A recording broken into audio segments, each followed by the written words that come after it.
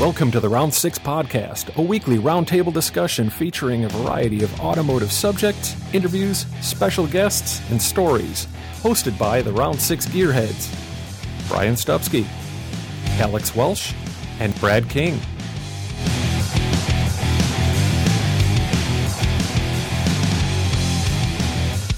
Here on episode 36, we're stoked to have 10-time Gravity Formula 1 and 20-time Street Luge world champ and land speed racing hero, Roger Hickey.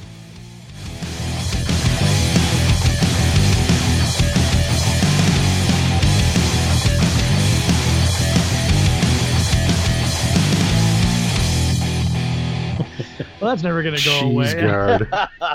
That's his new nickname, Cheese Guard. Cheese.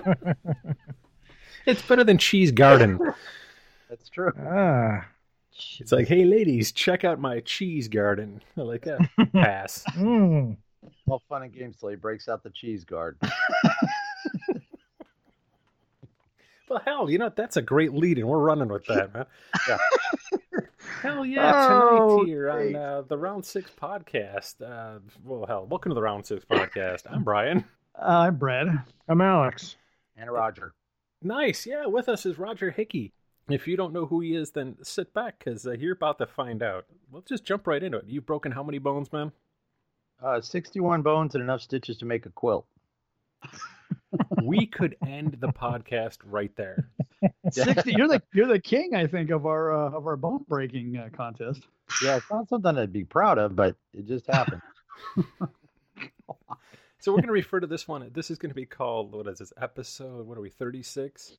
Episode 36, Evel Knievel Lite. That's it. Or 2.0. There you go. Yeah. Knievel Sticks 2.0 and stones will break your bones. And curbs and guardrails.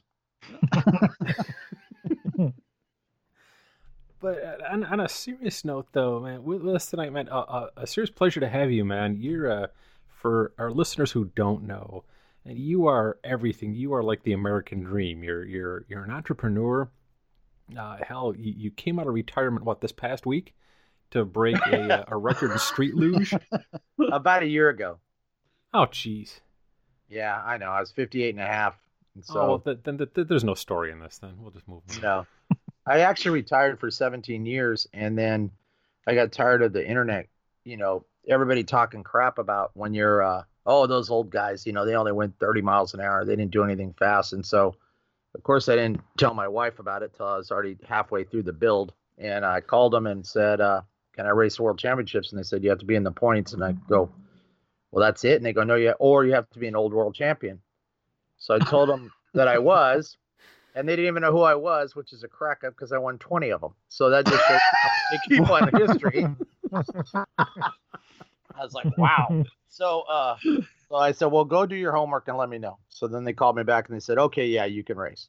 And so I took my 1989 board out of retirement. We rebuilt it, went to Quebec, Canada, and was the first guy to go 100 miles an hour. Holy crap. Laying on a skateboard. Dude, I'm laughing because it's so funny. The old guy shows. We got all these punk kids out there. The old guy going, all right, let's dance. Oh, yeah, and I get out of the van when I get there, and the first thing some guy says is, hey, Hickey, all your old shit ain't going to fly here. Can I cuss on this show? I forgot. That was just Absolutely. Okay. And I looked at my brother, and I'm like, Jesus, I literally have been gone for 17 years. I've only been here for 30 seconds, and it's already starting. It was crazy. So, well, let's back this up then. How the heck do you get into a sport where you decide you're going to land a skateboard and do, I can't say with a straight face because it's so just ludicrous, 100 miles an hour? Well, you start by standing on one and going 70, and then you decide to lay down. But I used to race water skis when I was a kid, and then a friend of mine said, oh, you should try racing skateboards. They're going to have this thing at Signal Hill in Long Beach. And that was in 1977. I was the youngest one there. I hadn't turned 19 yet when I entered. And basically we went down Hill Street, which is, I don't know how long it is, 50 feet. I mean, it wasn't very long. It was like an elevator drop. And So I probably got, I don't know, fourth, fifth, somewhere around there. I mean, it wasn't good. And I just got hooked. I just thought it was the most challenging form of racing. I raced up to that point. I raced motorcycles, go-karts, water skis. I was driving my dad's drag boats. But this thing was like one mistake and you're done. You don't have that vertical pedal to make up for, mistakes. So I just got hooked on the whole gravity part of it, and then went to school for aerodynamics and learned a bunch of tricks to how to hide things that nobody knows about. And by 1980, I won my first world championship, and I won every one after that till 97. I won 314 races in a row. Whoa. Jeez. In 30 countries. Dude. So World domination. I got the hang of it. Yeah. Man, so do you remember your first time ever going down a hill on a skateboard and going, this is for me, this is where I want to be? Well, the funny part is, so this guy, Bob Hull, I think was his name. He lived on my street. I was maybe 15, and he said, "Oh, you should try this downhill skateboard stuff." So we went. This was in Baldwin Park up by Covina, and so we went to Kellogg Hill, which is by Cal Poly Pomona. Right. And right off the side of the freeway, there was a hill there. And so I stood on the board.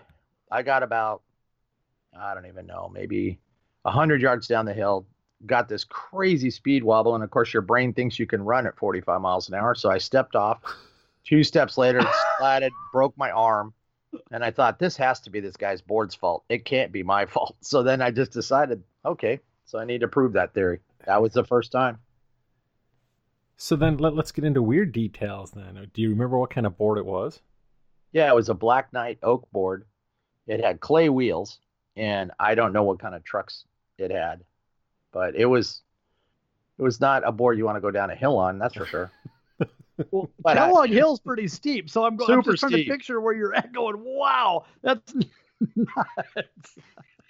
Yeah, if you're going towards LA, it's on the right. The hill's still there. You can see it on the Oh, right. yeah. And actually, yeah, it goes up steeper than the Kellogg Hill because it climbs from below it to above it, and it goes into Right. those Covina hills over there. Yeah, I know exactly where it's at. That's just insane. But I went down Cajon Pass, got busted, was on the news. I went down the Grapevine before. A good story. I was filming a GTE commercial out in Vegas in the Valley of Fire doing Street Luge, and it actually played during the Super Bowl halftime. But when we were done filming, I wanted to go down that hill that goes into State Line. You know that you come out Right. of Oh, yeah. the curvy canyon and you drop down.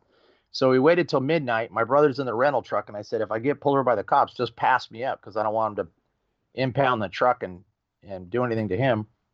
So I'm flying down that hill, I don't know, 70, 75 miles an hour in moonlight about 1 o'clock in the morning. And all of a sudden on this little turnout on the right, I see this, I could see that there's cars there because you see a little shine or something. I went by and it was 2 cops facing opposite directions talking to each other. Next thing I know, there's sirens and lights behind me. And I sat up and I looked back and I thought, well, they're already busting me. I might as well just go to the bottom and enjoy the hill. So I just kept going. So we get to the bottom and, I pull off the right. I kind of overshot the little flat tire lane, went into the sand, went flipping off of the board, stood up, and there's 2 cop cars that pull up. They get out full gun. I have a total picture of this from the dash cam of the cop car because they gave it to me later. 2 cop cars pull up, 1 shotgun, 1 pistol. The other cop car comes pulling up. That's when they shot the picture. I thought they were going to shoot me. Somehow things calmed down, and long story short, we kind of were laughing about it later, and I just said, well, what was the deal with shooting me? And they said, well, you thought you were an alien. We were sitting there talking, and all of a sudden the radar, because I'm in a gloss black helmet on a gloss black board, only like 18 inches off the ground. So he says, my radar just started, it was just going up, and he goes, it got to about 82, and all of a sudden here's this, and we're like, what the hell was that? And he goes, so we took off. And he goes, all we saw was this little gloss black thing going down the road. So he couldn't figure it out. He goes, we got there. And he goes, I go, so your greeting was to shoot the alien? I mean, it's like, that was your whole plan? Just shoot the alien? So then I'm still friends with them, and I gave them a bunch of magazines and for their kids and stuff like that. But It was pretty funny. And then they mailed me the photo, and I just love the photo. It's my favorite photo because you can see the guy lean back, all cocked and loaded, ready to go. It was pretty crazy. Dude, can we get a copy of that for the absolutely? Absolutely. That'd be awesome for the lean in for this one. Yeah. Absolutely, I'll send it to you. So badass. So, did you grow up without fear, or I haven't grown up yet, but I think I had fear. I tell people because all the time everybody goes straight to you have a death wish, you have no fear. I'm like, I don't really have a death wish, and I do have fear, but I have no limits. Because I tell kids when I talk to them, you got to have fear. That's what keeps you inside the curbs. But I have no limits at all. My wife always says you have no moderation. Nothing you do has any moderation at all. And I'm like, no, you're absolutely correct. Half throttle does not exist in your life. No. Like working with Brandon on the Studebaker, all I keep thinking about is we got to get that thing to go 400. Dude. Well, the steps that it's made since you've been involved, it's crazy. And Brandon's an amazing driver. So, my whole goal is to get the thing straight and planted and safe for him, and just let his dad's horsepower and his driving get it done. Man, is there anything you touch that doesn't go fast? And that I figured that can go really dirty, so I'm just going to let that slide. Yeah, and I would have to say no, there isn't. Well played. No, I wanted to bring up was kind of an older story back when we first talked. We kind of met through the whole Studebaker deal, and it's like, okay, I like this guy. Well, and your dad's thing, we'll have to talk about here in a little bit with him up at Bonneville.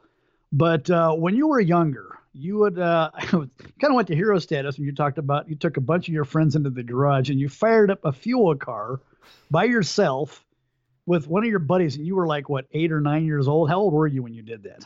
I was about 8, and so my dad had a yellow Studebaker, chop top, Hemi in the front seat. He sat in the back seat. He used to work with Brissett and Enderley and all those guys. And so my dad was building a house at the river in Parker, and they used to go up there a lot, and they'd leave us with a babysitter. I guess they figured 8 years old was responsible, even though I think I was a bomb expert at that time. And so I, all the little kids used to come over because we had the race car, and it was on jacks, brand new. So I remember they all came over, and I think it's just the man thing. Like when you got a lot of little men around you and they want you to do something, you can't say no. It just would be humiliating. So they all get in the garage and they want me to start the car. So I'm thinking, well, I can't say no.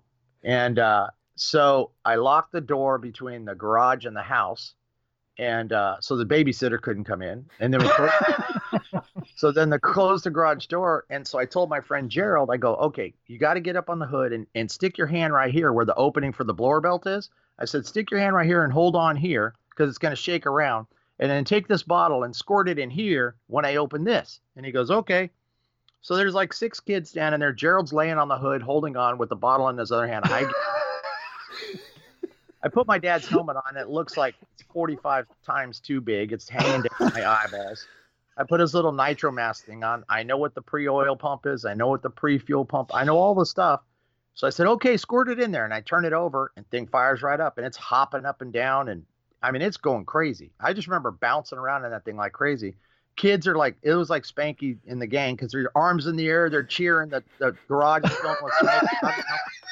So I decide to whap the throttle. I whap the throttle, it backfires out the injector and burns his whole face. All the hair on his face, his eyebrows, everything. It shuts off. Somehow I didn't keep burning. I look over and literally he's just smoldering, holding on to the hood.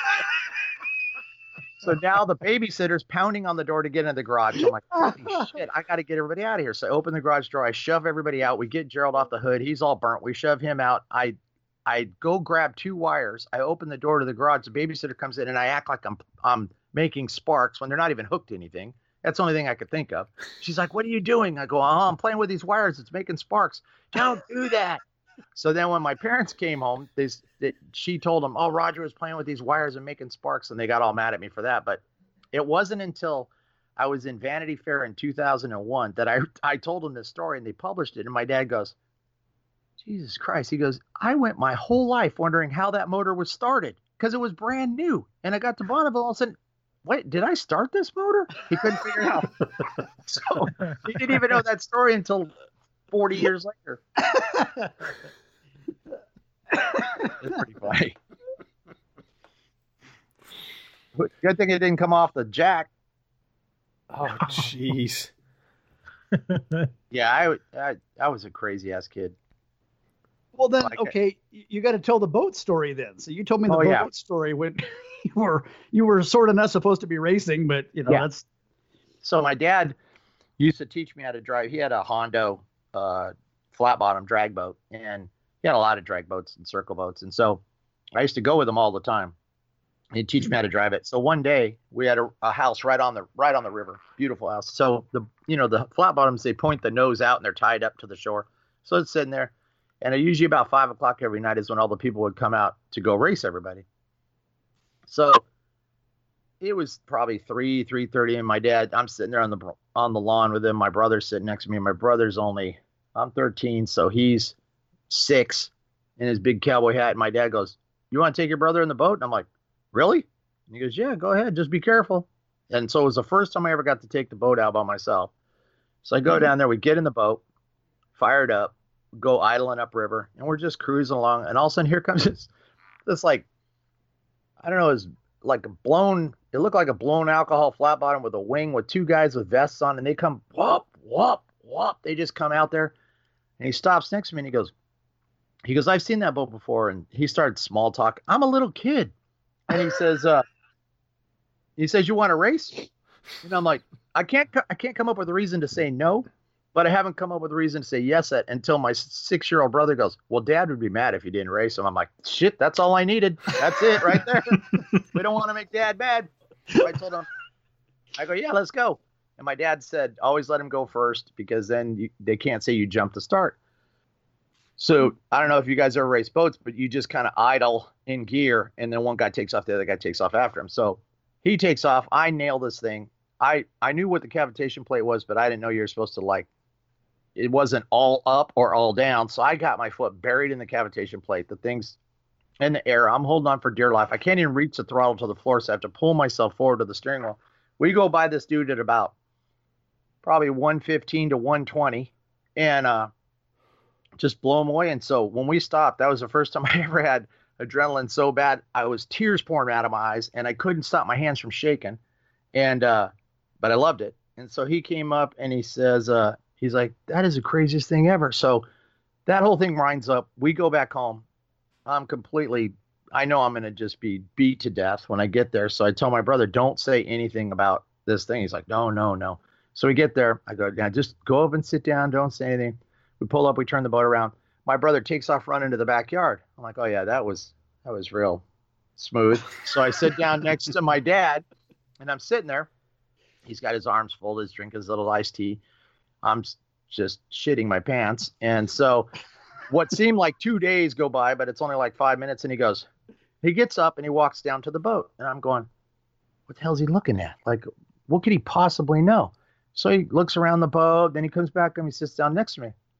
About 30 seconds go by and he doesn't even look at me. He's just looking at the river. He goes, "Did you beat him?" I go, "What?" He goes, "Honesty will help you a lot right now." And I said, "Yeah, I beat him." And he goes, I go, "How did you know I raced?" He goes, "Come here, let me show you." So we go down there and he goes, "These headers have never been white in their life inside the header." And he goes, "And this tack is set at 8,400 RPMs. This motor's never been over $8,000. So I don't know what you did." So he showed me how he zeroes the tack out. So then he makes me get in the boat and he says, "Let's go I want to go see who you race." So we go up there and the guys come out and he's like, "Geez, why don't you pick out somebody your own size?" And the guy told my dad, "Yeah, that your kid just blew past me like it was nothing." And then from that moment on, I was the only one that raced that boat. My dad never drove it anymore in a race. You obviously have quite a history of speed then. That's pretty awesome, man. I mean, a lot. Yeah. Every form. Dude, so what was your family, obviously your family was always into it, you know? Yep. So, well, my grandfather built frames for race cars and go-karts and stuff like that. When I was born, my stroller was a racing go-kart without the engine in it. And they used to pick it up and throw it in the trunk of the Plymouth, and they would push down on the handle when I was turning the wheel so I wouldn't turn it. And then when I got 3, they cut the handle off and put a motor in, and I started racing. And my dad built dragsters, raced motorcycles and dragsters. And so literally I'd been racing since 3 years old. Holy cow. Yeah, it's my happy place. That helmet And when all hell's breaking loose, that's the calmest place on earth for me. So you started off racing at 3. Kind of, I mean, just to go through it quickly, like, what were your steps? What were your plans as far as racing goes? Did you have a plan, or were you just planning on going into something else, and racing was going to be kind of a sideline or a hobby for you?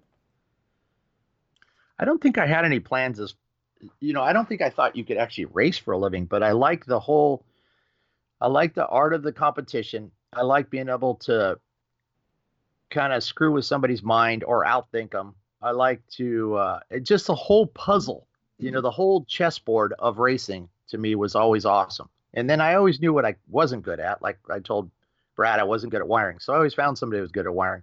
My grandfather used to tell me a lot of things that helped me a lot. Like you said, control all your variables and you can't lose. Know what you don't know and you'll be successful. So I always knew what I didn't know, and I just found an expert on that one. Like working with Lester and Brandon, nobody's going to out horsepower Lester. So why would I even comment on the motor at all? So I just stick with what I know, and then that's my competition. Now, gravity racing, that's the hardest racing there is, because you literally cannot make a mistake. So the concentration level in gravity racing is kind of crazy. Well, that was kind of a big thing I had in my mind going into this. How do you focus that well? Because I mean, I try to be really focused when I'm working, but every now and then, the Meow Mix jingle kind of kicks in, and yep, my brain's someplace else. So I would be the worst ever gravity racer. I don't know what it is, but somehow I put a helmet on, and I have this little thing where, like, people that have known me my whole life, they know when you tilt my head down a little, they're like, yep, he's there. He's already in whatever that is. And it's just, I get into this place that I literally love that place. It's the only time in my life I think of one thing instead of 100 things. My brother, we would race motorcycles together. We raced everything together. He'd be throwing up at the start of like a championship, and I'm over there sleeping. I literally could just fall asleep at the start. I don't know why. That's just how I work. And so he's driving himself crazy, and I'm kind of just hanging out till they say go. How do you get into competitive gravity racing? What were your first steps that way? Well, it was that crash on the skateboard. And so that made me so that whether it's young ego, I don't know what it was. It's just, there's no way in hell I crashed on this board because of me. So I was going to build a board and prove that. And then that was it. It was just such a giant challenge to master that it took insane amounts of practice. It was I would work on bearings for 8 hours where everybody else just throws the bearings in and goes. I'd cryogenically treat them. Then I would spin them for like 4 hours to make sure I centered the bearing. I mean, crazy stuff, but it didn't matter. I kept winning. Damn. So this is obviously, and this is way pre-internet days. So how do you research something like this? I mean, if you go from like, you're standing at the top of a hill, you go down this hill, speed wobbles, you fall off, you decide you want to build your own board. How do you go about researching this? Or did you have somebody in your neighborhood or in your family somehow that was maybe into this? Or did you just go out and just kind of gather all your information on your own and kind of just crash and learn. I had nobody. I basically am credited for inventing Street Luge at Glendora Mountain Road, because when we raced Signal Hill, it was only going straight and people were crashing. I said, well, this can't be a sport. We're going like a 16th of a mile and crashing. So I went up to Glendora Mountain Road and I said, I got to figure out how to make this thing get down a mountain. And right back then is when ELF came out with that Formula One car that had the 4 wheels in the front. Right. You remember that thing? Yep. And it just killed everybody. Yeah, that's right. They killed everybody. So I said, well, I think I'll try that. So I put 2 skateboard trucks on the front for 4 wheels in the front, kept experimenting with how far to put my legs beyond it. So I could swivel the back just by putting my feet down until it was perfected. And then that was it. We're going down mountain roads at 70 miles an hour without ever putting our foot down. But it came by looking at that Formula One car. So I just got to be around a lot of racing to sit there and look at it. Okay, now 1982, a road that I actually know, when we were talking about that earlier, the old Waterman Canyon Road deal, where you tattooed yourself with some skateboard wheels. So Tell that little deal there. Well, back then the urethane was new. Urethane had just been invented probably in like 78. So it still was not perfected whatsoever. And that they started getting plastic hubs instead of aluminum hubs. But the bonding process between the wheel and the hub wasn't so slick. And I was sponsored by the main wheel company there was, where we had a race up at Old Waterman Canyon, and I'd never been beat in Street Luge at that time. So it was, you do it 5 times down this hill, and I think the hill was like 6 miles long, and you average all your finishes. So I'm coming down on the 4th run, and we come out of these hairpins that are crazy hairpins. Like on my F-350 Ford pickup, you'd have to back up to make the turn. I mean, they're nuts. So I put that thing in a big old slide at about 70, and all of a sudden it started riding like really rough, and I couldn't figure it out. So I got in a tuck going down. Next thing you know, there's stuff flinging everywhere. It's landing on my shield, and it's burning the bottom of my leg. And I look down, and all there is a hub. So it completely melted all the urethane, and it stuck it to the bottom of my thigh because we have a speed suit on, which is like spandex naked. And so it's burning through the spandex. It's sticking to my leg. And I'm thinking, I can't lose. Whatever I do, I can't lose. So I'm riding down, and then the wheel on the left front goes out because of the off balance. Right at the finish, my friend Perry passes me. I'm like, oh, man. I didn't lose the whole weekend, but I lost that one round because I was completely burnt with melted urethane everywhere. It was crazy. Did you win the event, though? Yeah, I did. Okay, that's all that really matters. I got a good story for you. So I used to have white leathers.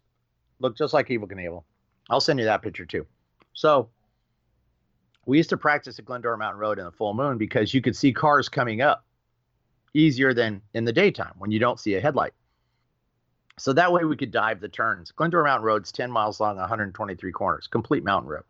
So we're coming down at night one time, full moon, and I come into this right-hand corner, and I'm out of the corner of my eye, I'm like, what is that? All of a sudden, this enormous coyote comes running after me. I'm screaming, like I don't know if I was yelling for my mom. I don't know what words I was actually screaming, but I'm making up words and screaming. And that thing comes out and bites my arm, and it's holding on to my arm with my leathers. Didn't get through the leathers. And somehow I shook it off. It's flipping. And then I go to paddle because that's, I'm scared to death and I'm trying to get away, forgetting that I'm going 60 miles an hour. Like, so I almost blow my hands off trying to paddle. So we named that hill, that one corner, Coyote Corner, forever. It's still named that. Crazy. Got bit by a coyote while you're skateboarding. Imagine the coyote probably thought you were the fastest white rabbit he'd ever seen. I know. That's what I thought. There's a lot of meat there. It's Thanksgiving. Yeah, I just love racing. I like the racing people. I like the people that think they know what they're talking about and just sitting back and listening to them. I love the people that do know what they're talking about. There isn't anything about racing I don't like. Yes, we've had some good conversations about racing. I definitely like your angle on how you attack it. Definitely. I tell everybody that every rule has an elastic waistband, and I like to stretch that waistband as far as I possibly can. Let's go forward a little bit to what you're doing now. Some of your portable skateboard deal. So how did that come around? You were doing all this downhill stuff. And I don't know, were you much of a like a pool rider or anything like that, or were you strictly just the downhill adrenaline guy? I could ride pools and banks and do a few tricks, but not at a professional level. The downhill was pretty much it. And then when the X Games came in, it was super political. So due to a bunch of circumstances where I didn't want to do a pre-written script, I was banned from them.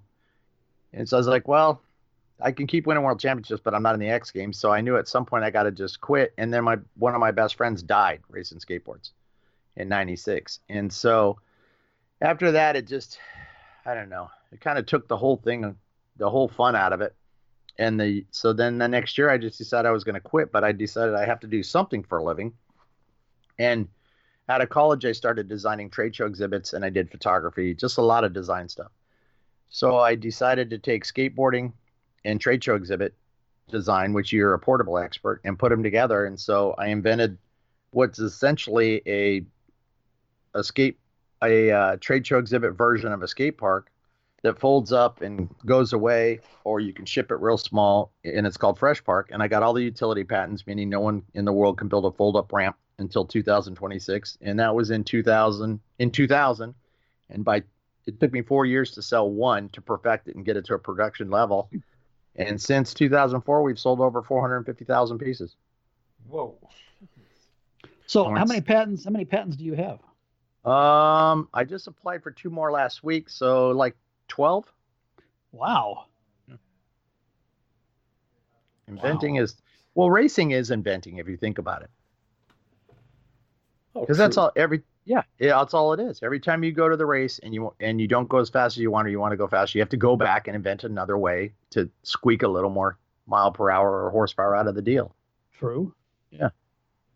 Like everybody that races, that's a real racer. They don't just buy a race car and they say, now I'm a race car driver. But everybody that actually races and builds race things and, knows all about it, they're all inventors. So with that said, obviously you have, you've got to have a natural sense of wonderment and want to go out and do stuff. You had said earlier you went to school for aerodynamics. Mm-hmm. Gosh, what made you decide to go that way? Was it your interest in downhill, or were you just interested in totally because you were into racing?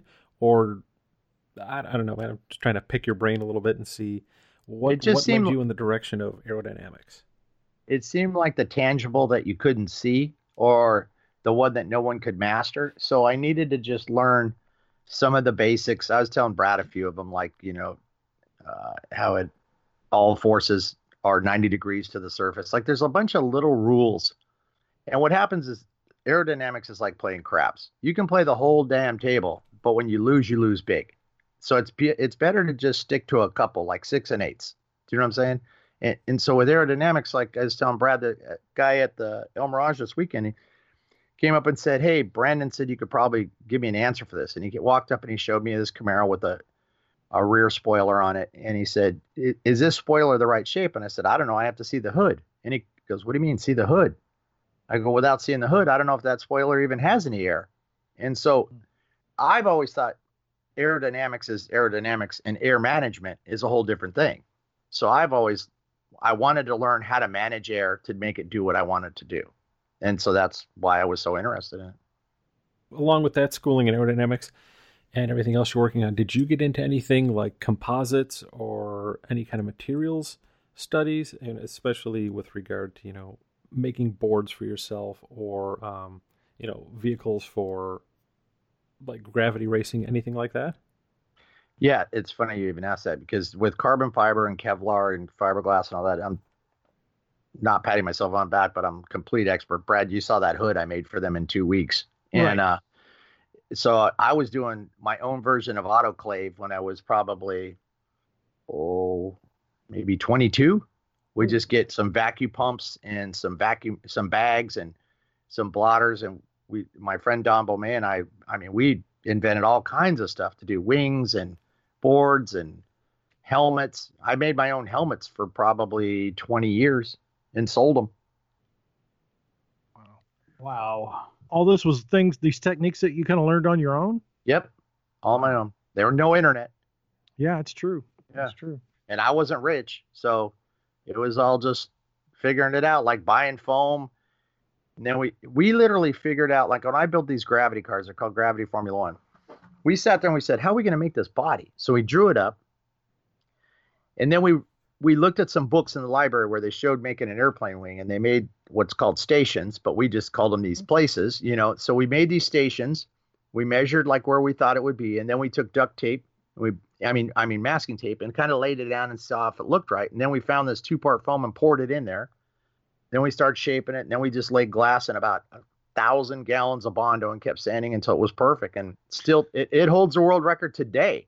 Like I made 60 of them, and some guy I don't know where he's from. He bought one, and he went 101 miles an hour on it. And so it was fast then. It's still fast. And then I had a guy, Ed from Eyeball Engineering. I can't remember his last name. He's a super famous guy, but he approached me for one of these gravity cars and said, hey, can we make that into an electric car? And this was probably in I would say 1991 maybe or two. And I said, yeah, but let's make a canopy for it. So I built a canopy for it, made it fully enclosed, and then we built it into an electric car, and we had gates and somebody else. I have pictures of it. And I painted it up, airbrushed a big eagle with the American flag and called it the Silent Eagle because it was electric. And we raced the Electric Car World Championships in Phoenix. And we won by 19 laps. I mean, it was something stupid. And we set the average, the world record average for an hour. We raced at PIR was like 52 miles an hour. And I upped it to 81 miles an hour. Because I made it so we could have a pit stop. The rules said you could have a pit stop. Nobody else. They had gutted Honda Civics and gutted, Toyotas and stuff.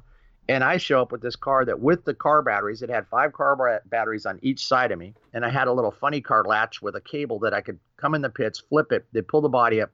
2 big muscle guys pull this rack of batteries out each side, throw a new one in, and I do a burnout and take off. So I would go like 20 laps, come back in, get a fresh rack of batteries. And everybody else is out there trying to conserve, and I'm just flat out the whole time. And on this right, it didn't have a steering wheel. It had a lever in the right hand that forward was right and back was left. And I had like a slot car plunger was like my throttle. And the left hand had a brake. And so I literally it was so low that it would go past the start finish and make the little beep from the transponder, and no one could see the car go by because the wall was like 2 feet high and the car was 18 inches high. It was just flying. And then they made a new rule that there was the ultralight class you couldn't be too light. So then they brought it up to like it has to be over 1,000 pounds. So then I think Ed put it in the Smithsonian Institute. I think that's where it's at now. See, I love this. If you're showing up and you're making them change the rules, it's the greatest thing. Right. That's right. I love this. They have a rule in Laguna Beach called the Hickey Law that says you cannot go down a 10% grade more than 10 miles an hour on any skateboard ever. So that one big hill when you get on off Broadway and when you go east, that big old gnarly thing, you've been down there on a skateboard? Well, there's Knives Place and there's Parks Place, and yes, I've been down both of them. And so I used to outrun cops, and that's why they made the Hickey Law. Oh, it's the one when you first come down, you're coming down the highway, you come in, it turns into Broadway, and it splits. It does the Y. You can go left, and you go up the hill over there about quarter mile down the street. Yeah, that's Knives Place. NYES. It's like a 40. It's like a 45-degree angle. It's crazy. And the last hairpin put us in that neighbor's ice plant. I don't know how many times. Yeah, I actually I hit a sign that was for a bicycle lane going down that hill, and it stayed bent for probably 4 years, but it knocked me out. They had to use defibrillators. It spun my head on my helmet so hard that it ripped my right ear off.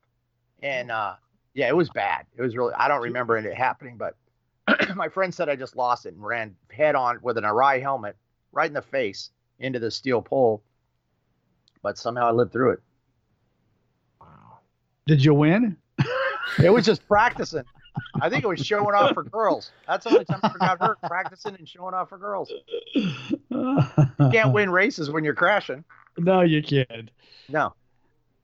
We used to jump through fire. We just did all this stupidest crap. Hey, quick question about a gravity car. What's the theory, the thinking theory behind a gravity car? Heavy or light? It depends on if you have any turns or not. If you have turns, heavy, no. You know what I mean? Mm-hmm. If you have, and it also depends on the wheel. Like wheels can become almost a flywheel. So I run 5-inch wheels that are my own wheels. And when I went to Quebec, everybody's like, oh, those wheels are too tall. You can't get to the corner. Well, they look tall and they look skinny, but they're the same width. It's just they're taller, so they look skinnier. You know what I mean? Like if you took a dragster tire and you made it, 60 inches tall, it would look pretty skinny. So they weren't looking at the actual contact patch because that's all I cared about. I wanted the flywheel effect so that as I was going into the wind or coming over that little rise that drops off, I didn't lose any speed. Mm-hmm. So weight is good if you have to push through some air or you have to, motor on down a real steep hill. But the second there's any corner or pressure on the bearings, stuff like that, then it's not good. So I don't know. I think, I'm bigger than most people that race downhill, and I don't think that helped me. I just think that I could get in a well enough aerodynamic tuck that the wind thought I was 150 pounds when I was actually 220.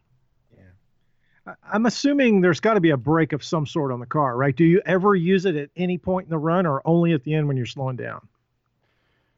No, you use it in the run. I mean, okay. Yeah, there's on the Gravity Formula 1 cars, I had drum brakes because they release. I didn't like the disc brakes because disc brakes float and they kind of drag a little. Okay. But I only ran front brakes. But yeah, I would cook. They'd catch on fire. I'd cook them so hard, coming into a turn. But yeah, they push really bad. So, and if you tightened up the front end, it would probably spin out. I always thought that pushing was a little safer in gravity racing than actually spinning out. Because I can always slow it, hit the brake, and then get the front to stick and then turn. So in order to get it to turn, do you differential brake, or both brakes are being activated at the same time? No, it has a steering. It has a pitman arm with tie rods, and the gravity cars that designed had 4-wheel steering. So it had an arm going from the handle back and forward to pitman arms, so you could adjust the ratio of rear steering to front steering. It was crazy. Wow. Yeah, they pulled like 3 Gs. They're crazy cars. And this is stuff that you were inventing. This is part of a lot of your stuff. Yep. And I was in Road and Track racing a twin Callaway Corvette down Glendora Mountain Road. I was 5 pages in Road and Track, and I when I showed up, they said they brought it on a trailer. Road and Track set the whole thing up. I have pictures of it in the article. So they said, well, how are we going to start this thing? And I said, well, you got to at least stay next to me like 50, because if you just nail it, it's like watching paint dry to see a gravity car start. And so we took off till 50, and then he took off and he disappeared. And about 4 miles later, I could hear his motor. So I was like, okay, I'm catching him. So I just kept focusing on being smooth. Another mile later, I saw the yellow back of the car, and I'm like, oh shit, I'm going to get this guy. So I knew the road so well that I set him up in a place where I could sneak up behind him, and hopefully he didn't see me because he was focusing on these S's. And I did. And then all of a sudden I knew that he couldn't get on the inside of this one turn. He'd have to exit. And I stayed down low and went past him. And then I heard him overcooking the car behind me because he's probably embarrassed.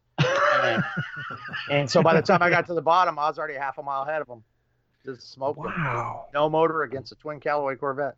It was good. Awesome. Damn. Gravity's fast. Well, I had no idea that it was like that. That is crazy. We had a guy at Bonneville, and he had like 100cc something. I don't know what it was. And so we were over there, and we're working on the Studebaker, and we're in impound. And he was next to us, and I go, oh, how fast did you go? And he goes, so I went 98. My brother goes, oh, that's cute. My brother beat you on a skateboard.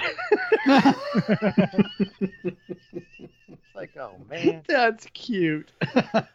No, shut up. You're not helping. Yeah, that wasn't too good. To get that kind of speed, what kind of bearings do you run on a gravity car? I mean, because, bearings are going to give you 2 functions. It's going to create a little bit of drag, but it's also going to allow the wheel to roll. Where's your compromise? I mean, what kind of bearing do you choose? Well, I think most of your drag is on side load, because so a ball bearing obviously is the best for side load unless you're going to use some kind of Timken, taper bearing. But what I did is I didn't want people to know I had any advantage. So I literally ran the same bearing they did, but I had them cryogenically treated. And I was telling Brad, I literally would qualify 4 seconds faster than everybody, and they dissect my car and think I'm cheating somehow. So they thought I was reaching down because I'm tall. And off the start, when we released the brakes, they thought I was rolling the front wheels, which I don't know how you do that, but that's just what they thought. So they decided they were going to put 2 officials to watch me leave the start and look down inside the car. So when they say go, I release a brake and I put both hands up and flip them both off, and then I just keep going. And then I just try harder and qualify by faster. I'm like, okay, now what theory do you have? So it's the cryogenically treated bearings were so insanely faster and more reliable than it was like a top fuel secret for gravity racing. Ceramic bearings are great, but they don't take a load. So if you have a hard jarring hit, they're just toast. And they also can't take any dirt. Like one speck of dirt, and it's horrible. So I know the effect of what a cryogenic treatment can do. It just kind of realigns the molecules in the metal. Is that kind of a basic theory behind what cryogenics does? Exactly. It takes an asphalt surface and turns it into a smooth granite surface. Okay. All right. So you don't, I could see the effect in a bearing. Wow. Oh yeah, you have resonant frequencies. You can hear a bearing that's been heat treated. I could hear in stand up when it goes from like 55 to 60 and 60 to 65, and it would change tone. And it's because it's creating all these resonant frequencies and vibrations in there. You cryogenically treat it and it all went away. Wow. You know, the hardness of a bearing, you know, the balls or whatever your races are made out of, do you have to cryogenically freeze them at a lower temperature than, say, like a cylinder head or a jug of a motorcycle? I did them all. You got to really, really send them low or what? No, I did it all the same. They go 1 degree per minute down to 300 below, and then 1 degree per minute back again. And then they're, I tried telling Lester that we need to cryogenically treat everything. Everything we touch that's alloyed, let's cryogenically treat it. You can take a block of billet aluminum, 6061, and take 2 of them. Take one, don't do it. Take one, do it, and then machine it. And the one that you cryogenically treated will look like it was already polished when you're done. Wow. Even your cutting tools will last 20 times longer. Yeah, well, that makes sense. And it's cheap. You know what I mean? It's not expensive at all. Yeah. I can imagine a cryogenically freezing a blower would make a huge difference. Absolutely. Yeah, man. Especially how much they flex and move and sure. Yeah. Yeah. Yeah, everything. Every gear, the impellers, the pulleys. Wow, I told Brad on his streamliner we need to cryogenically treat everything. Mm-hmm. Even the driver. Yeah. We'll wake him up at the start. We'll just thaw him out. Pour some hot water on him. We gotta go. That's right. We gotta race. Brad looks like he was cryogenically frozen. Yeah. Pull his cheese guard off. We gotta get out of here. Oh man. So to me, every form of racing, there's some kind of a formula there that can be worked out. My Hickey Speed thing is more of a hobby, but my tagline on my Hickey Speed is making fast things faster. I love being involved with somebody and seeing if I can just add to make it a little faster. I don't want to take their job. I just want to see, is there some trick I know that can make their stuff faster? Yeah, and I love hearing you talk about the aerodynamic side of it, because I'm in aerospace and I've worked for Northrop for 29 years on some projects, and so aerodynamics is kind of a thing that I enjoy as well. I'm not into it as deep as you are, but I do enjoy it, and I know the benefit of getting air to work correctly. And I know that you did a lot of work with the Leggett's car. Could you explain a little bit about what you did that helped those guys gain a bunch of mile per hour? Well, when I first went out there, I got connected with Brandon because my dad had just passed away. And then somehow, I don't know how, his Studebaker, like 5 months after my dad passed away, his Studebaker popped up on my Facebook. And I'm like, wow, that's crazy. You know, a 53 Studebaker with the Hemi in the front seat, sitting in the back. It was just the craziest thing. So I wrote him and I told him, what a crazy story. My dad just passed away. And I told him this whole story. So we just became friends on Facebook. And then the following May, he said, hey, we're going to be at El Mirage. Why don't you come out? I said, okay. So I went out there. And I don't like going in somebody's pit and being that guy. You should do this. You should do that. So I literally just came out and wiped the car off and hung out with him. I didn't do anything. And so the next meet, I went out there and I was standing there and I was looking at the back of his car, and he has that spoiler going out there like everybody does. But, you know, the rear of that Studebaker drops down a lot. So it created this big giant V to where the spoiler was coming up and the body was going down. And he goes, what are you looking at? And I said, it just bothers me. I go, can I make a plate to go across that? And I said, because if you ever get backwards, that thing's going to take off. And he goes, oh, no, we don't spin out. I said, oh, okay. I go, well, can I just make it? And he goes, yeah, I don't care. I mean, Brandon's probably one of the coolest guys I've ever met. And so I literally drove home, came to my shop. I measured it. I made an ABS piece with self-tappers, went back out there, got there by 5:30 in the morning, and was waiting for them to wake up sitting in a chair. And I said, here, put this on there. He goes, go ahead, put it on there. I'm like, no, it's your race car. You put it on there. So he puts it on there. I'm not kidding you. The next run, he spun out.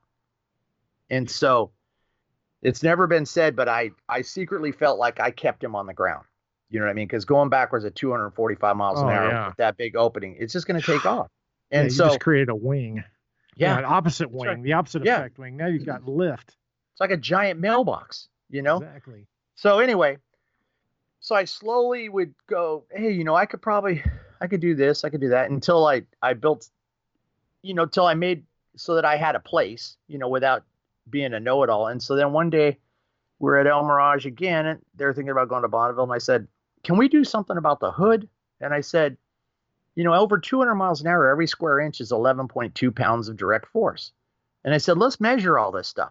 So we measured the pulley and the little box that was below the injector hat. It was like a spacer that because Lester makes all his own stuff. And so it was a little spacer, just stuff that was sticking up. And it came up with that I could give him 500 free horsepower if I multiply all this up, because it takes 2 horsepower to go through 1 pound of drag. That's the formula. So I'm like, okay.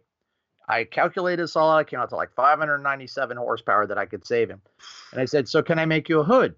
Well, John Salkins, which I love, it's their partner. He was I told him the story just the other day. I said, yeah, you were looking at me like, oh, great, another one of those guys. Can I make you this? Hey, I could do this, I could do that. And so Brandon's like, yeah, sure, go ahead. So I show up 2 weeks later at their shop with a hood, not painted yet, but just for fitting. And Salkins was sitting there and he's like, wow, that thing looks like a streamliner on the front end. And so we fit the whole thing. Long story short, it's all painted. Went out and just, you know, blew a 238 record completely off the page. I mean, we went 326, you know. And now say that again. So what number was it, and what number did you get? It was 238, and we went 326. And since then we went 335. So crap. What I was explaining to Brandon is the hood is. So then you got these guys coming up and they're like, oh, well, what about this? You know, you got a gap where the hood comes down to where the grill would be. Why don't you put some rubber in there? And I go, yeah, I don't need it.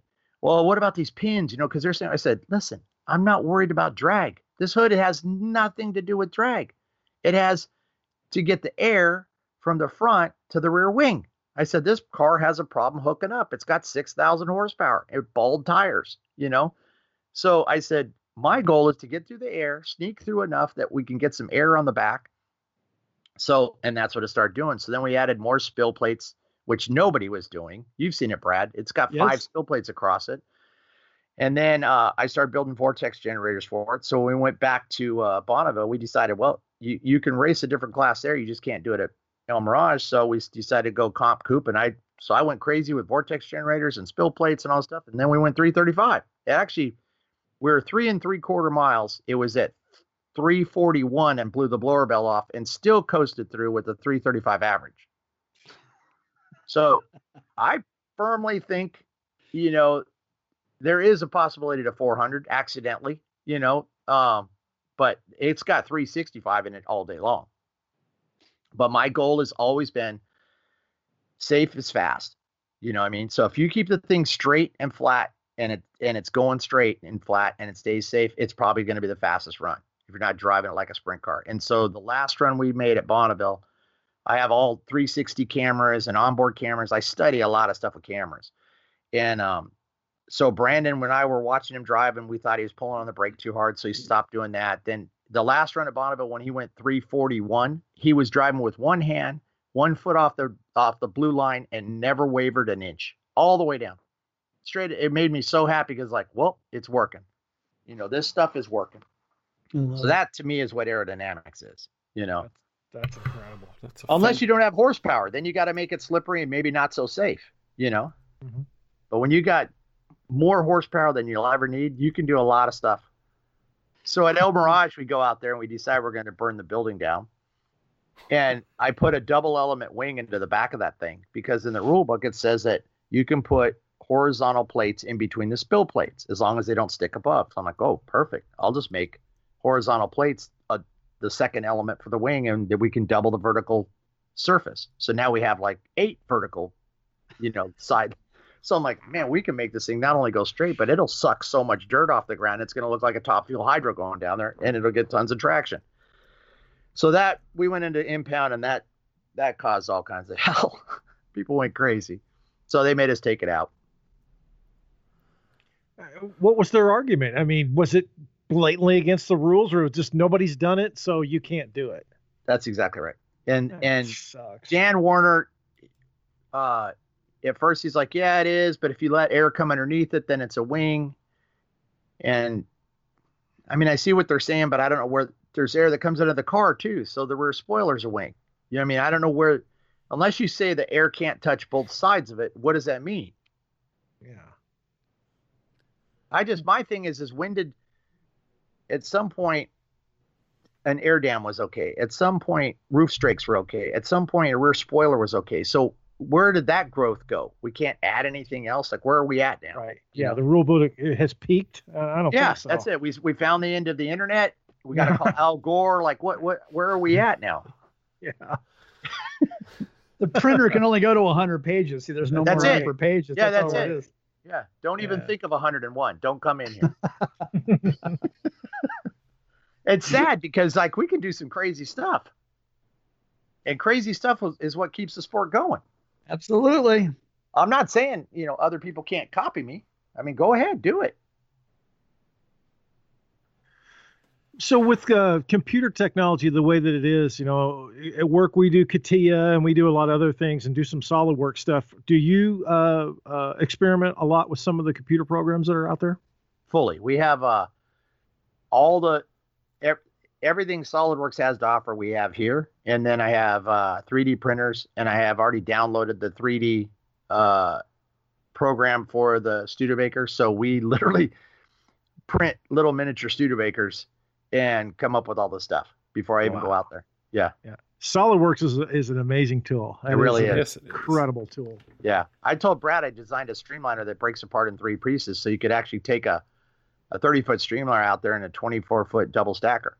And that way you could work around it without having to walk around the whole tail and the whole nose. Because the only thing in the nose is fuel tank. The only thing in the tail is the parachute and wing. And the rear end. Yeah. True. Huh. It's like, I don't know why they don't come apart. Yeah, everybody makes a body and it's tip to tip. Huh. Yeah. Well, and so is the frame. Yeah. It's kind of hard to unload a 30-foot frame. That's why they all need those things that stick on the ground. That's a good idea. The front, you put the driver in it like a pod, like a drag boat. You know what I mean? And all you have is the brake line, which could be a quick connect, and you have cables. That's it. Electrical, and you have an electrical plug that the harness hooks into. Then you'd break it apart behind the rear wheel. So that's just the tail and the chute and all that stuff. Mm-hmm. Seems like it makes sense to me. Yeah. Maybe on some you'd have to figure out a way to make the steering disconnect, but that's probably a relatively simple, setup. But the steering goes to the front wheel, and that's that's the part that breaks apart. Okay. So everything forward of the front wheels is one piece. Then everything forward of the driver's back. So the back of the roll cage, everything forward is one piece. Okay. And so with the back of the roll cage back is your drivetrain. Then the back of the rear axle back is your third piece. Oh, gotcha. Okay. Yeah. So you're working on the whole drivetrain, minus the cage and the front wheel. And you just make a little dolly to push it around. But man, you know how much easier that'd be in impound and in the pits and everything else? Just doing maintenance on the car. You could put it in your garage and fire it up. Yeah, even at the races. I mean, you look at some of those streamliners; they look like an absolute. It looked like working on an airplane. I mean, it's horrible. Yeah, outside shape dictates everything, and you just got to compromise everything inside of that shape. Yep. For space and packaging. Yeah, that's tough. That's hard. Yeah, that's not a race car. That's a science project. Yeah, that's a tough. I've looked at some like Petit's car and some of the others, and it just looks like I would not want to work on this car between rounds. It looks like a nightmare. Can you imagine chasing down a problem? Oh, right. Yeah. My brain is spinning right now. Just so you know. I got a cutting wheel just waiting for your streamliner. Well, I'm just thinking the brain's going. You haven't built the body yet. You haven't. Yeah. I haven't got that far yet. But as far as the chassis design, it can be done. Absolutely. The way I had it set up, it can be done. No problem. Your car's only 24 inches wide. Can you imagine the size of trailer you need if we break it into 3? Nothing. Yeah. Yeah, the 40-foot trailer goes right out the window. There's no need for that. Nope. 24-foot trailer, you're good to go. Yeah. You need to do this, Brad. Well, something to think about, huh? Go to the races in one of those little glider trailers. Oh, there's all my shit in here. It's on surf racks of a Prius. Here comes Brad with a streamliner on his Prius. Cryogenically treated. Put it together on the start. Put it together on the starting line. Push it, take it apart, put it back on the rack, take it back to the pits. Velcro. Velcro. You could go through tech and say, which section do you guys want to tech today? You don't need that half. You don't need that third. You just need this one. This is the only one that counts. It definitely makes for plug and play switch outs. You know what I mean? Like if the front end's not working, it's easy to fix it because you're not cutting the whole frame apart. It's another great idea. Yeah. You could have different configurations. You could change different aerodynamic short course, features long on course, it. dirt That's right. car, salt car. Now, see, on mine, the fuel tank is in the back. The water tank for cooling it is in front of my feet. That's so all right. You could make the whole thing would be self-contained right there. The whole running piece is all in one chunk of frame rail. They've mastered quick disconnects. I mean, those they have them on everything. Every airplane has those things. Mm-hmm. Yeah. So if you don't build this and get it sponsored by Lego, you've missed the boat. There you go. I failed. I failed as a human. Swiss Army streamliner. Oh, hell yes. Kind of a bottle opener at one end, and scissors pop out the side. Hold on, let me cut this armband off. The what a great wrap that would be on the body. Toothpick that slides down the side of the body. It would be. Oh my God, the body's wrapped with all those things. The toothpick, everything. That would be so bad. Brad, the whole marketing plan just came together. One shot. Yep. Yep. Oh man, that would be. You hand out awesome. Swiss Army knives at the race. Brilliant. What is that? What is that little pair of pliers that folds all up? What are those things called? Leatherman? Leatherman. Oh, it is a Leatherman. Go after Leatherman. Yeah, that's a stock glass though. You need a I was going to say they're kind of clunky. What are you, bracket racer? Just have your whole pit crew with leather hoods on. With the red Swiss thing on their back. Right, the red Swiss ball. No, forget it. Or I know where you're going with that. I was going to say, I know. I had to stop. You took the leather part the other way. That's what it was. You're back to the cheese guard. You're back to the cheese guard. The salt gimp. Salt gimp. Salt gimp. Make sure you lotion him. Give him lotion. The salt gimp. Comes in a giant wooden crate with about 30 locks on it. You got a gag ball airbrushed on the front of the full face helmet.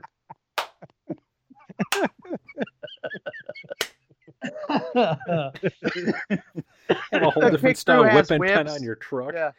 All the pit crew completely has whips hanging off. Yeah. Pull the car into the pit and chain him to the truck. Yep. Patent leather boots on the pit crew with a Simpson patch. Oh, nice. It just writes itself. Yeah. It sounds like a sport of its own. That's right. Yeah. Saltomasochist. Oh my God. That's awesome. Oh man. I don't even know where you go after that one. I don't know, man. I win. That was a good one. Whew. I got no way to follow that up. No, I got nothing. So, Roger, have you seen Brad's streamliner drawing and shape? Have you seen any of that yet? Yeah, I saw the stuff I could find online. Yeah. What's your thoughts initially, just looking at the body? It looks long to me for a small CC class, but I mean, depending on how light it is, but it is long. Yeah. With all your aero abilities, I'd love to see what your thinking is on that. Yeah, I mean, it's definitely a pencil. I mean, it can't be thinner because you can see his shoulders are right at the edge. Yeah. I've always wanted to make one that you lay head first. Didn't Jack Costello have one of those? The yellow one, yellow the thing. log, Yeah. But that's so short. Yeah. Yeah, it's crazy. I mean, I look at some of these streamliners out there, and I'm no aerodynamic expert, but I look at some of them and I go, that car's not going to handle well. That car's going to be better. There's a new car out there that kind of showed up. I've been seeing some Shark or whatever it is. Yeah, the green car. What's your thoughts on that? Because that's got a very different aerodynamic thinking on his car. Greatest car design I've ever, in my opinion, that I've ever seen since the day I was born. Really? I have looked. It showed up at was it Speed Week or World Finals? It showed up at one of them just for him to look it over in tech, and I was like, holy cow! These people literally thought of everything. Like they're using the exhaust, they're using. I mean, that thing is just crazy. And then you have all the old guys going, "Oh, I wouldn't sit in the front. That's dangerous to sit in the front." I'm like, are you kidding me? All the heavy stuff's behind you. I mean, what are you going to hit? First of all, that's the best place to be. You're not on fire up there. Nothing's happening to you up there. And so anyway, I personally, it jumped to the top of the list. It out-designed anything I could think of. I mean, that thing is just unbelievable. It's a dart. I mean, that thing is just, I thought it looked like a dragonfly. Mm-hmm. I mean, that thing it's just a dart. It's so crazy. I was looking at it and I just thought maybe in the back it would create a little bit of lift right where the wheel fairing is in the rear, but I guess there's a shape on the side of the body that's pulling the air up instead of, not allowing it to capture itself underneath the backside of that body. And they have the heat of the exhaust coming out both sides down there. So they're thinning it all out. Oh, so the exhaust is pushing the air away from that zone? Yep. If you look at a picture from a couple days ago at El Mirage, there's a side shot. I think it's Leggett has it. Jim Leggett has it, I think. And it shows dust. And that dust is crazy. It's literally on just this complete horizontal line right down the side, right in the middle of the car, right around the tail. And I'm like, oh, man. I don't know how you could spin it out. It'd be impossible. Really? Well, it's so unconventional. It's so hard to get my head wrapped around it. Because, it's hard to imagine because I'm so used to seeing these, almost generic shapes out there, streamliner, long, thin, some guys put gigantic verticals on them. Some guys shorten them up a little bit. Yeah. Yeah. They're all just a square box with radius edges and a nose. Yeah. And then we put a windshield where the driver's head is. Right. Yeah. Well, my question has been, why that shape? I mean, everything just kind of stagnated. It just hit a brick wall. That was, the end of it. It was, this is the pinnacle of streamliner design. And it stayed that way for years and years and years. And it takes one groundbreaking car to show up. Yep. And the thing is totally alien looking. I wonder if this is going to be the start of hopefully, some kind of a renaissance where people start to explore a little bit more. And I mean, granted, that's a dangerous thing to kind of play with design that way, but man, there's got to be something better out there. I think that's the most amazing part to me is these guys, like it takes some balls to just go, you know what, throw everything away. We're going to design something so crazy that it's going to take people forever to actually accept the thing. People at Bonneville I love anything new. I mean, I'm all about like come up with stuff that no one ever thought of. That's what makes me tick. And so when I saw it, I was like, holy cow, who are these people? Like, this is crazy. Even the front wheel drive, the way it's worked, I mean, the way they hook the rear wheels on and they just come right off like a cartridge. And they're the nicest people ever. We went over to their pit. They could not be nicer. I think I'd run some more horsepower in it, but I mean, it's not my car. It might be slippery enough that LSX, it'll work. But, they haven't gone fast yet because SCTA hasn't let them. So what are their backgrounds? Are they all aero guys or are they circle track guys? No kidding. Yeah, that's what they told me. Wow, that's completely out of the left field. These guys have changed that heavy stagger and offset. Now they're building an aero car. Yeah, that's crazy. Let's change that for the episode. Answer that with no, they are grays from, and then come up with like some kind of a star system. Yeah. Alpha Centauri. I mean, it's just Cygnus X1 proximity.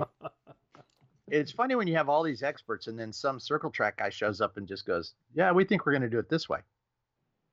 Yeah. That's badass. They don't care if you look through the car, shoot pictures, nothing. Like they're awesome. I'll admit, I was one of the guys, I looked at it and I go, man, that's really cool looking, but I don't know. I started convincing myself that, the air's going to do this and the air's going to do that. And obviously I was way wrong. Well, the one thing that anybody that knows air knows is air is big. You know what I mean? It's really, really big. And so a lot of people will look at like, oh, that bolt should be trimmed down or that. Yeah, that's true. But air is really big. Like there's stuff happening a long way around the car. You know what I mean? And so what I saw on that thing was the way they fared that rear wheel in and made it like a skirt. So it actually created its own little its own splitter for the rear wheels. Yeah. It's like, wow, that is just thinking right there. And the way they made the front shape and the way they exited the exhaust, the way they fit the wheels in, the weight distribution of the motor, the front differential and the driver, all right where the traction needs to be. I mean, I don't even know these guys, and I'm number one on their fan club. Wow. Just me. I could be completely wrong, but somebody that thinks that far out of the box, they're going to figure it out. So do you think SCTA is starting to warm up a little bit to the car? Do you think that eventually you'll start seeing that car competing with some of the bigger boys? No. Really? That's a shame. Well, I don't know how many times you got to make them go 250. They're turnkey 250 now in dirt. Yeah. I mean, you got to give the guys credit for bringing such a beautiful piece out to the friggin' dirt all the time and just keep running. Yeah, that sucks for them. I mean, I'd love to see those guys, experience the fruits of their labor. You don't see the other pretty streamliners in the dirt. No. Except for Ed's polished aluminum car. He's always out there. He got top time this weekend. Yeah. He drives the hell out of that thing. He loves it. You can tell he loves that car. He just drives it. Is it a car that moves around quite a bit? No, it's four-wheel drive. Ed's car, you mean the aluminum one? It's four-wheel drive. It's four-wheel drive. Yeah. Okay. I didn't know that. Blown gas, four-wheel drive. It's pretty bitchin'. It is bitchin'. That trailer is crazy that he just built. Yeah. That's another thing. That guy was thinking out of the box on the trailer. I'm like, okay, I just like anybody that just goes, you know what? Let's just do it this way. Yeah. Now, he was right under 300 at El Mirage, right? Did he get like high 290s? 292 or 4.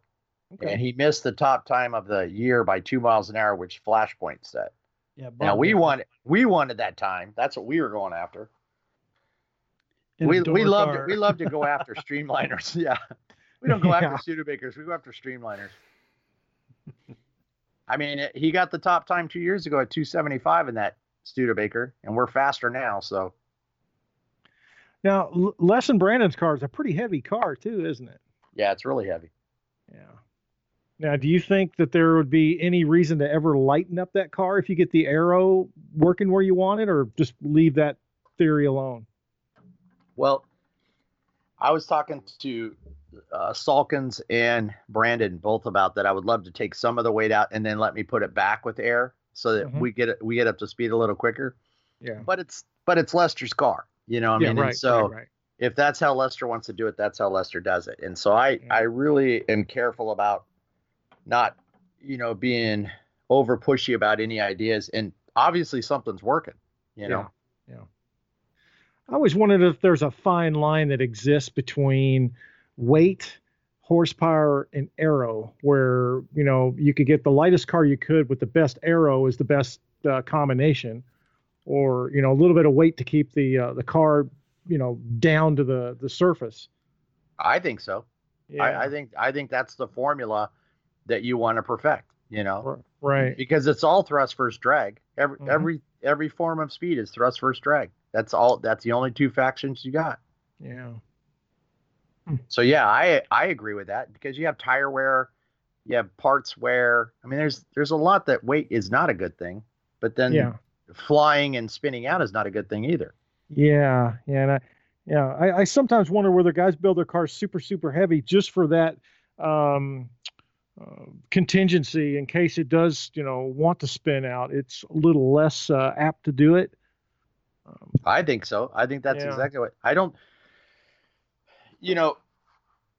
Guys like Lester are smart. They go, I can take a giant steel shoebox and throw so much horsepower at it, it's still going to go 300 miles an hour. Yeah. You know what I mean? Mm-hmm. So Lester keeps it, super simple, where the stuff that I'm into, it probably doesn't interest him, or it's just not his world. But I mean, we were in his garage the other day, and he was telling me how they trimmed out a wing that was on a Lakester, and we're like a few miles an hour off the world record. Then they trim the wing out, and then they pass the world record. So he does know that there is a formula there, Yeah. And square inches are square inches, so drag is drag. Yeah, I loved hearing that when you talked about that earlier. How about square inches, and you put it into a horsepower ratio with horsepower. Yeah. That's amazing. That is, I think that's a formula that not many guys know. And probably, or maybe so intimidated by it, they don't want to push to that direction. But that'd be the first place I would go. It's such a simple formula. It takes 2 horsepower to overcome 1 pound of direct force. Okay, so if it's 11 pounds per square inch over 200, just start adding them up. And that's how much free horsepower you get. Wow. Yeah. That's amazing. You can put a 2x4 out the window of your car and put a scale behind it and be able to tell how much drag weighs. You know what I mean? Mm-hmm. Yeah. I mean, you can do you don't need a wind tunnel. You can use the tape measure and the window of your car and figure out how much you can save. Wow. Yeah, I like the whole formula of just thinking this way. Everything's got a formula to it. If you don't keep it simple, you just get into a problem of analysis paralysis, where you just everybody's got a Band-Aid to solve a Band-Aid, which solves a Band-Aid, and pretty soon you're so far backwards you don't even know what's going on. That's true. Yeah, I think every giant problem, you break them down into little tiny simple problems, and then you solve that big problem easily. Yeah, like the streamliner that comes apart in 3 pieces. I've never heard of that idea, but I think it's brilliant. I'd never heard of it either. Lester wanted to build a streamliner one day, so I started drawing up on SolidWorks, and that was what I came up with. And I said, I'm going to make it easy for you to work on in your garage. But then when we saw where streamliners were going, we decided, you know what? We already have a hot rod here. He does. I said, why don't we just make this thing do something that's so crazy and so out there that it will yawn at the streamliners? If we can get a Studebaker to do 380 to 400, that's a big deal. Not chopped, stock steel body Studebaker.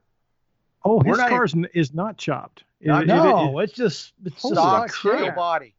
Wow. Yeah. Wow. And we're in comp coupe now, which means I could enclose the front wheels. We're not even doing that because Lester wants to keep it looking stock. I'm like, okay, well, I'll just find ways around it. I'll just figure out, you tell me the parameter and I'll figure out the formula to make it work. Wow. And there's something, there is a beauty to just going, yep, stock steel body, just went 335. A body designed it. Well, a body that came out in 53. It's no telling what year that shape was designed. Probably 50, 51, maybe. Probably earlier than that. Or maybe earlier than that, the way manufacturers were back in the day. That's crazy. It's awesome. And to me, that's way more awesome than building just another streamliner that's going to try to go for 500, and cost $1 billion and have a crew of 40, and 2 diesel trucks to get there. Let's just show up with the beast, this black little hot rod that they call security when you come through tech, and blow people away. Call security. That car is pretty evil. Loud, obnoxious. Yeah, man, flame throwing, smelly. Yeah, that thing's pissed off. Yeah, it is one mean ride. To me, if it's dangerous, somewhat illegal, and really stupid, that's the best race car there is. Hell yes. Well, shit, I would be the ultimate race car then. That's awesome. There you go. Ugly, smelly, loud. Somewhat illegal. Somewhat illegal. Yeah. Oh gosh. Hey, Roger, thank you for coming on the podcast. It's fun. I loved it. Thanks for having me. This was fun, man. Jeez.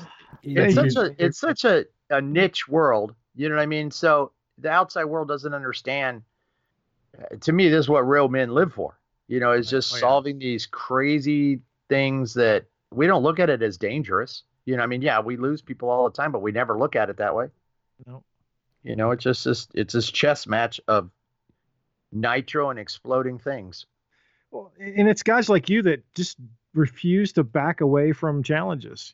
Some people are very intimidated by it. Some people could have the ability if they applied themselves, but there's an intimidation factor that keeps them from ever stepping into it.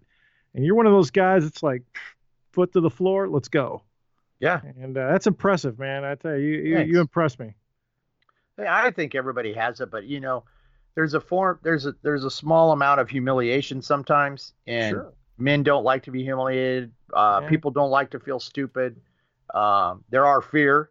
Some people have fear, but so that's why I try. Like when the guy asked me about the spoiler, I try to never make someone feel stupid. I try to never know more than them. I just try to leave them with a simple problem, a simple solution of like, look at the hood and make the hood help the wing, or, just little things. Yeah.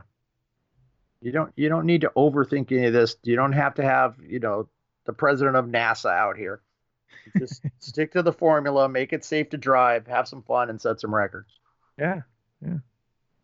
It's a fun sport. I wish the rules committee would let us stretch our legs a little, but it is what it is. Yeah, it's still one of the last sports that allows some free thinking. Yeah. Where a lot of sanctioning bodies now, they would prefer everything to be spec classes, and that kind of sucks. Well, look at the innovation. Yeah, look at the. Oh yeah, there you go. Like they did the AMA road racing. They destroyed AMA road racing. Or NASCAR or any of those things. I mean, if somebody comes up with a clever idea and he gets fined, that's bullshit.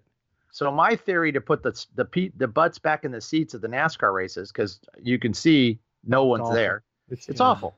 But my theory is to make the series, instead of having a chase, do a knockout like they do in the velodrome. So if you have 40 cars and you have 200 laps, every 5 laps, the last place guy goes to the pits. He goes to the garage. And it just keeps going.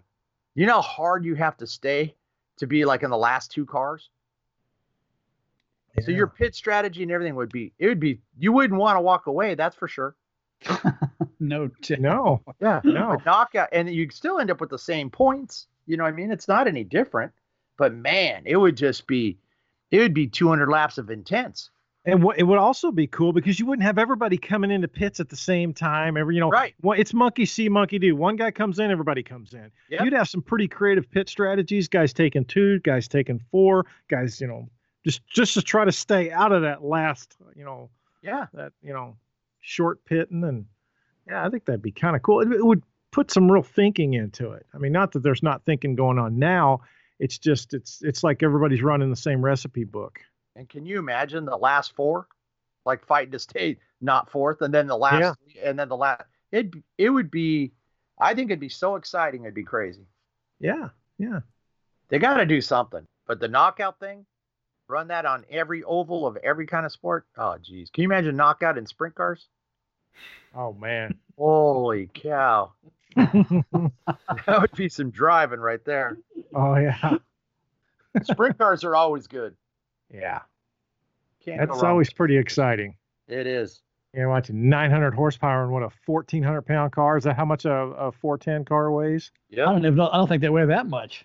Yeah, I don't think so. I think they're 1,100 pounds. Yeah, Jeez. That's what I think. I think they're 1,100. Carry the left front wheel all the way down the straightaway. Oh, they'll do wheelies. Yeah. They carry both front wheels.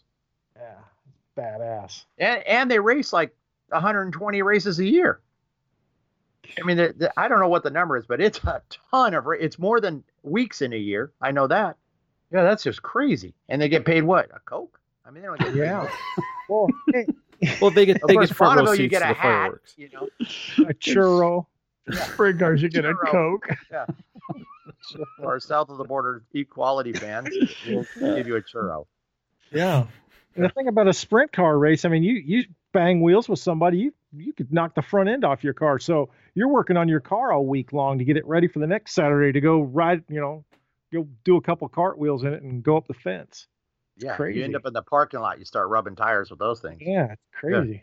Well, that's another whole story. We could talk about is safety. Like how many people don't dress for the crash or build for the crash. I mean, I look in some of those Bonneville cars and it's like, do they have any idea what their legs are going to be doing in a flip? Because there is more things to break your legs and cut your legs off in those cars than, and nobody looks at it. They're like, oh, you got belts, but you got a gauntlet of stuff underneath there with your legs. So when you're flipping, it's just literally beating them to death. Like with Brad's Streamliner, what I would do is I would do like some kind of fireproof expandable net system that goes over, your legs go in there, but it holds everything. You're kind of in a cocoon. I was kind of already looking at something like that just because when I set, building the car around me in there, I would flop my legs around going, this is not going to work. I'm going to break bones just hitting cage pieces. So yeah, I was already kind of working on a concept for that. Well, we already talked about getting one of those Costco giant teddy bears and stuffing it down there by your leg. Oh yeah. The TED one. The one that cusses. Yeah. A TED device. That'd be awesome. Ow, yelling at me. Yeah. Hey, stupid. Go straight. Yeah. I invented, I don't know what year it was, but I invented a new form of seat fire suit system, and I called it the G suit. And the reason I couldn't come out with it is because of liability, I couldn't afford it. But what it was is I took a Simpson fire suit, and my theory was jumping off the house into 5 straps or jumping off the house into a blanket. And so I took a tailgate net, like in off-road, they used to have those tailgate nets, right? So they didn't have a tailgate. So I took a tailgate net, and I had that sewn to my fire suit, and I had exits for the clips that came out my thighs, the sides of my hips, underneath my arm, and then my shoulders. And I designed the seat so that you clipped into the seat, and underneath the seat, it just had a hydraulic release that released it all. And so you literally walked around with your belts on. It had another layer over the belt material, the straps, but it divided the G forces of a 220-pound person into only 35 pounds per cross of where the actual straps crossed over. You know how you would never get hurt. You understand what I'm saying, right? So yeah. You have a net sewn around you and a fire suit over it, and your actual clip-ins are with you. So when you unclip, you just step out. You don't have to crawl out of the belts. So I was going to have this cardboard box that I sent out. You sit in the box, you pour this foam in, you send me back the box so that there's not a single space that can cause any damage. And then we build that seat to fit your suit. Oh, wow. Yeah, I thought it was pretty cool. I built 2 of them, and it was amazing. It's pretty crazy. I just couldn't afford the liability insurance, I can imagine what that would be. Yeah. But I'd love for like Stand 21 or somebody to just do it. They can take my idea. I don't even care. It would save a lot of lives. Yeah. Bill Simpson was always one of those guys that was really, really, looking in that direction. He would have been a good guy to push that towards. Yep. And, somebody that already makes safety equipment, it's nothing for them to make it. They already have the liability. They already have all the stuff. Just do it. Yeah. And it just be called a G suit because G forces are double your weight. So if it's, if I'm 4 Gs, now I have 880 pounds divided by 5 straps, your collarbones, your sternum, all that stuff. Now divided by 40 cross points. That's a whole different thing. Yeah. Hell yeah. Well, I tell you what, I'd like to have you back just to go over safety stuff. Let's do that. Yeah, let's make that a point. Seriously, awesome. I think that's a topic we haven't even come near touching yet, and I think that'd be awesome. Yeah, a lot of people don't. Yeah, people don't think about it. They think that steel roll cage when they got a helmet. Oh, it's fine. Really? Go ahead and get a guy to get a, 2-inch pipe and hit you in the head. Yeah, ask Eric Medlin. Yeah, that's right. And his bang was not hard. No. Nope. That crash, there's no way in hell I would have thought somebody could have died in that crash. Nope. That's a perfect example right there. That is the best analogy case you could have you better have some, and not just foam that insulates a pipe from freezing, but the right kind of foam. Yeah. Energy absorbing foam that's made to do that. Mm-hmm. Yeah, I'm always looking at Brandon's car because I feel like I want to be the guy that just makes sure he's okay in there. Yeah. Yeah, especially at that speed. Yeah, he has one section by where his parachutes and his buttons are, and I told him that I want to make like either a piece of smoked Lexan so he can still see through, but something that if something went wrong, his hand couldn't get inside there, you know. Right. Keep everything.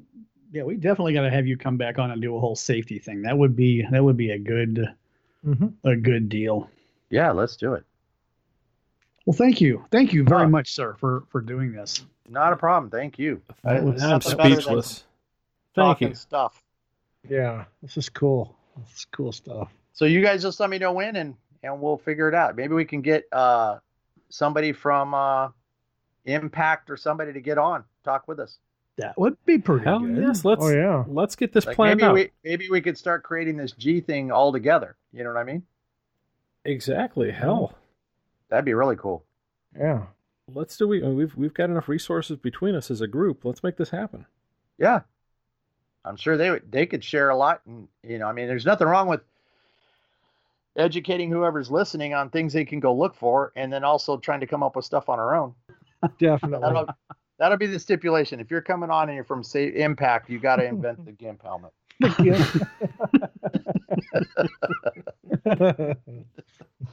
All right. Well, you guys let me know.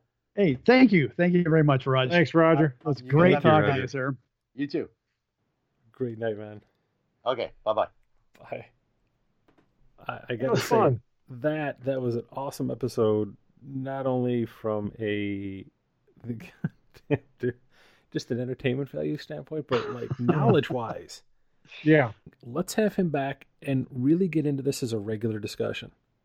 Yeah. Okay. I would like you guys to let us know. I mean, I think there's a lot of value. We do a lot as far as career advice, getting into the industry, ways to make it, if you're running a shop. But I don't think we've even gotten to the point yet of broaching something as important as safety. And I think that packs a ton of value. I'm in. Let's make this sucker happen.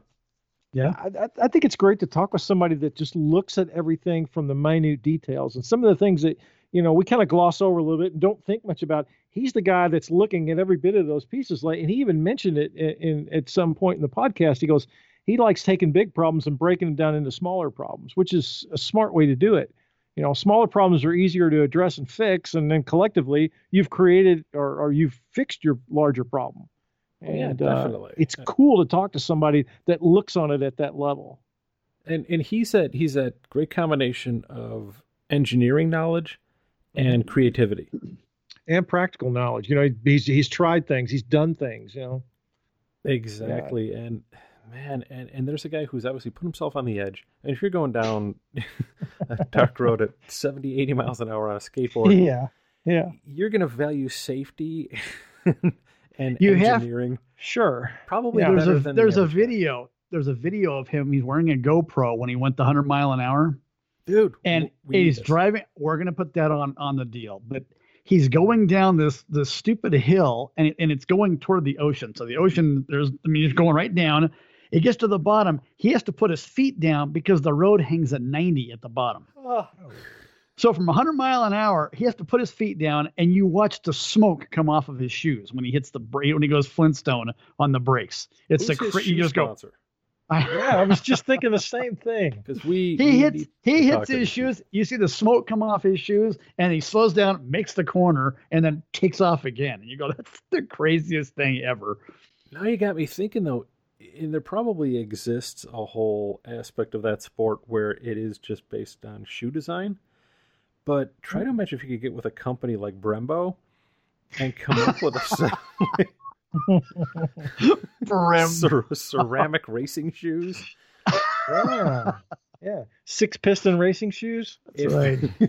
Hey, 6-toe racing shoes, even better. 6-toe racing shoes. I fall down a lot slipping walking around the kitchen, but they work awesome when I'm not luging. Once these shoes heat up, man. Here it is. Never luge your way again. Dude, perfect, dude. GPS. Start the morning, I throw my shoes in the microwave, and I'm ready to rock, man. Don't lose your balance.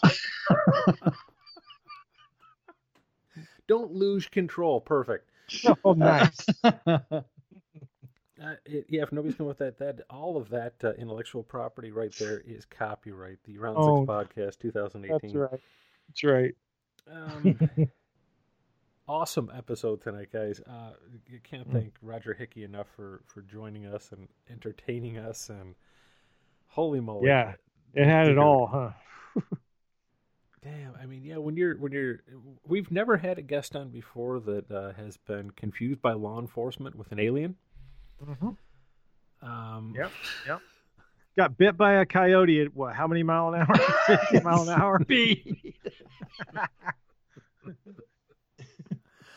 Good chased him bit by a coyote. That's pretty dang funny. You got to burned his friend's face by an injector fire. I so badly want to see that made into a motion picture because that scene alone would be worth just going to see the movie over and over again. Like isn't the that movie like Sandlot? It'd be like Car Lot.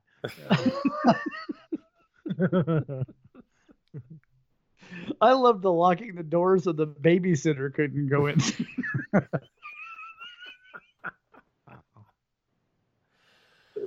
He goes, I grabbed some battery cables, and she goes, he's telling me, I grabbed some battery cables, and I'm slapping them together. It's like, what is that noise? I'm making sparks. Yeah, that's that noise. Yeah. Some kick in his face. Garage smells like burnt hair.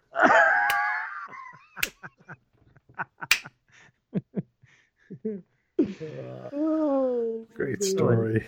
Well, shit, no, but Brad, get with him though. Make sure we get that photo of him with his law enforcement friends. And absolutely. His, close encounter. That'd be a great picture. Yeah. Oh my gosh. Well, we will definitely have him back on, as we said before. For sure. Probably start a long-term discussion here on the podcast regarding safety and engineering and things like that. I'm sure that's something that our listeners would find very interesting. Yeah, but that said, here at the tail end of episode 36, man, I am obviously a far deficient Brian in terms of aerodynamics. Yeah, I'm a much more slippery Brad. Yeah, I am a aerodynamically challenged Alex. I was hoping one of you guys would have gone with, I'm going to go slip on my Brembo ceramic soled tap dancing shoes, and that'd be great to have one of you guys dance. I thought we weren't gonna release that great idea to the public just yet. Oh shit! I know. Well, it's all right. My drilled invented brake shoes.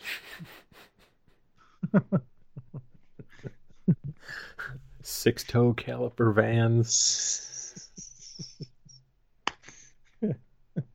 Man. Whatever. Yeah. All right. Hey, well, if you made it this far, congratulations. You get a gold star. And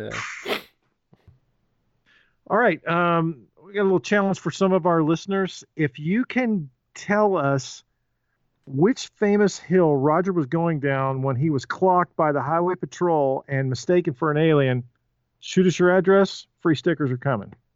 Yeah, we'll do this. If you want to, you can leave us a message over on... but yet, make this a reply on... do you want to go to the website or Facebook, wherever? How about the first 3 people that do that, either side? Yeah. We'll get together with you, and we'll send you some stickers. Assortment of stickers. There you go. Awesome. Yeah, some interactiveness. Ooh, it's happening. Can you feel it? That's... Oh, man. Ooh.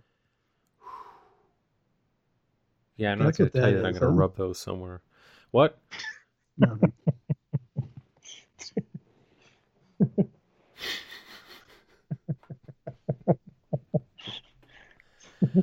And then it got creepy. Yeah, whatever. I'm so tired. That's where I'm at. And I guess, and go figure. I'm going to go edit this thing. So, hey, that all said, hey, thanks for listening. We already said what we are. So, yeah, we're out of here. Yeah. Another fun episode. Thanks. Thank you. Thanks for playing along. And thanks, Brad. Yeah. I'm not sure how to take that. Inflection is a beautiful thing.